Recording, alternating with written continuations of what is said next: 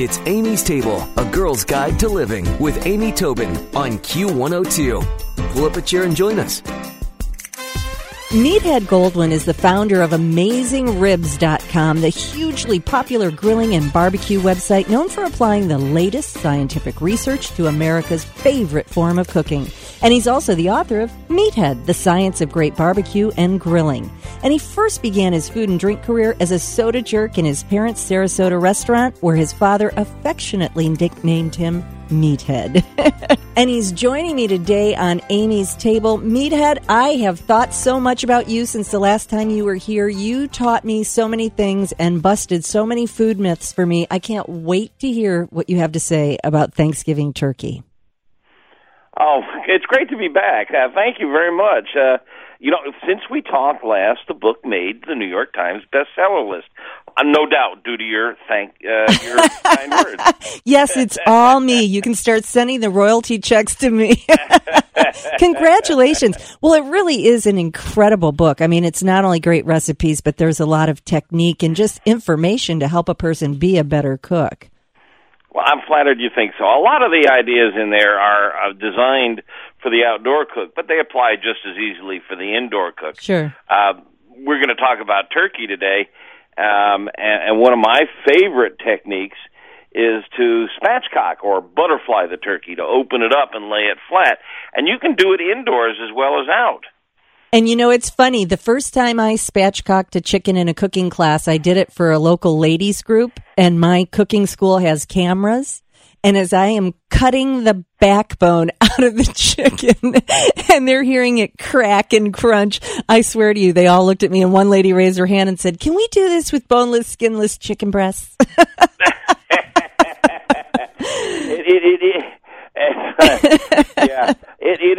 It can be quite a crackling sound, but yeah. When you have this big ball of turkey, you have this big thermal mass, and heat really doesn't get into the cavity, especially if you stuff it.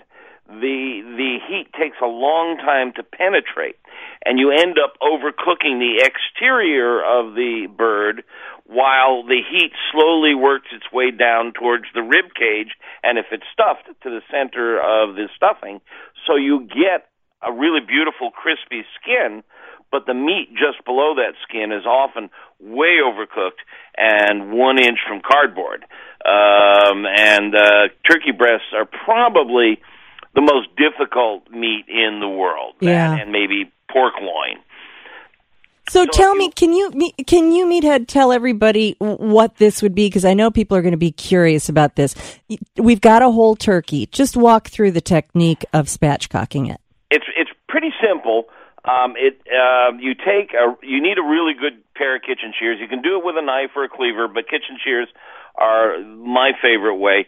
And you cut out the backbone by cutting alongside the backbone, but don't go right up against the backbone, because the ribs there are thicker. You move away from the ribs maybe a half inch or an inch where the ribs are thinner, and you cut the backbone out. And when you do that, you can lay the bird out flat, and you get 3 real benefits that way. Number 1, you can brown the inside of the bird, which you can't normally do if it's a Norman Rockwell bird, a whole round bird. And brown is beautiful. Brown is flavor. Brown is a chemical reaction that occurs when the proteins and the fats and the reducing sugars in the meat get heated up, and they turn brown, and they give you lots of wonderful flavor. So you can now brown what would used to be the cavity of the bird by laying it out flat.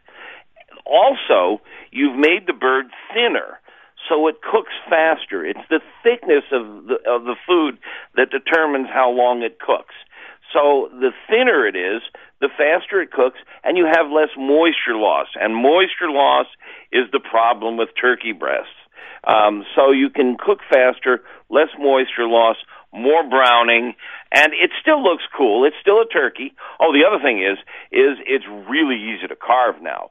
One slice, both thighs come off, the breasts slide right off.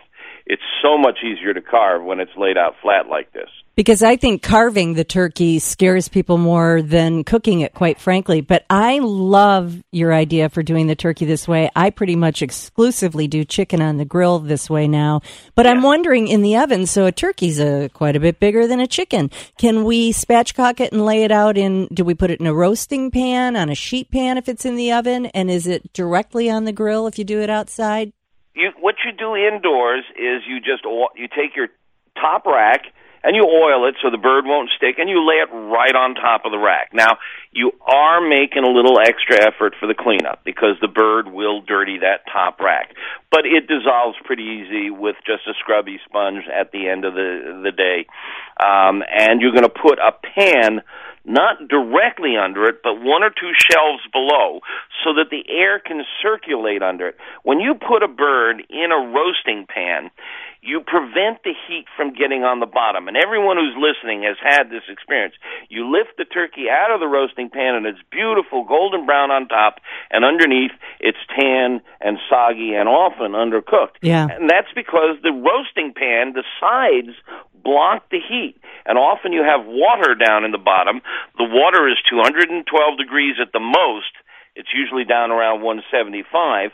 So you're cooking the bird at 325 or more up above the top, but down at the bottom it's closer to 175. It's much slower cooking. So roasting pans are the bane of turkeys. They're the worst thing you can do for a turkey, or just about anything. Get the food above the roasting pan where heat can circulate around it all over. You cook both sides evenly at the same pace.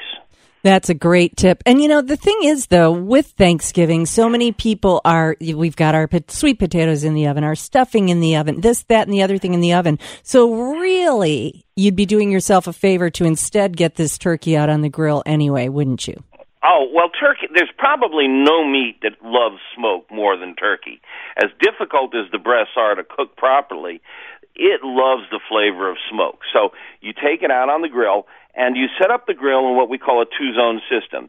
You have one side that's hot. That's where the charcoal is, or you turn one or two burners on, but you leave the other side off. No charcoal and no heat from the gas burners. And the bird goes on the indirect side, away from the direct heat, and the heat circulates. And you want to cook it at around 325. Almost always lower temperatures cook better. There's less moisture loss. It gives the heat time to move gently to the center of the meat without overcooking the exteriors. But you want to cook it around 325 so you can render fat from the skin and brown beautifully. I like to cook most things at 225, but poultry you want to get it up a little higher to 325, and it takes maybe 90 minutes to 2 hours when you spatchcock it, depending on how big a bird and the thickness of the breast. And the way you know when it's done, and this is so crucial, it's the most important thing that anyone can do when they're cooking meats, or even my wife is the baker of the family when you're baking, is use a digital meat thermometer or food thermometer.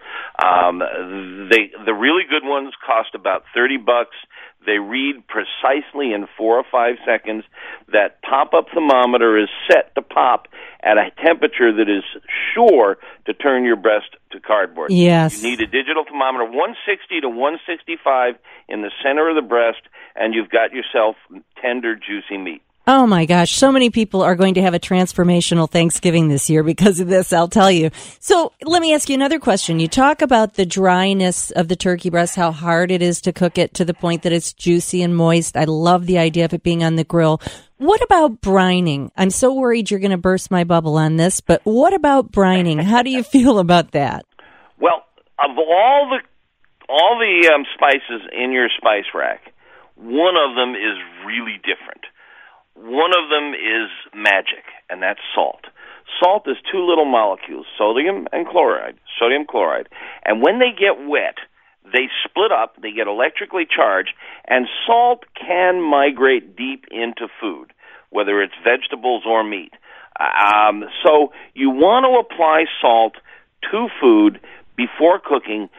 Salt, now you don't have to go too much. I know a lot of people are on salt-conscious diets. You don't have to apply too much. The rule of thumb is a half a teaspoon per pound a half a teaspoon of kosher salt per pound of meat. And you put it on a little thicker in the thick parts and thinner in the thin parts. It's not a lot. And what it does is it denatures the protein so that it holds moisture better. So salt helps you hold on to moisture, and it amplifies flavor without changing it. Garlic, paprika, all the other spices, they alter the flavor, and they're too big. They can't penetrate. They lay on the surface. There's no way they can penetrate over any amount of time. But salt does. So you want to get some salt on there a few hours before or even the day before so that it'll help hold moisture and amplify flavor. And you don't have to put it in a giant tub that fills up the refrigerator so there's no room for pie. You always have to have room for pie. Well, Meathead, I love speaking to you. Maybe we can talk you to come back, talk about holiday roasts and things, but... Anytime. Oh, we love this. It's always fun talking to somebody who knows food like you. Oh, well, thank you. Well, you're the one who really knows it. You're schooling all of us every time you come on. But you've got to check out the book. It's called Meathead, The Science of Great Barbecue and Grilling. You've also got to check out Meathead's website. It's AmazingRibs.com. I'll put a link on amy-tobin.com, but spatchcock that turkey, put the gravy ingredients underneath, or throw your turkey on the grill. This is going to be a very delicious Thanksgiving. Thank you, Meathead. Well, thank you. Always great. Thanks for listening to Amy's Table, A Girl's Guide to Living with Amy Tobin on Q102. For more, visit Amy's blog with Q102 online at WKRQ.com.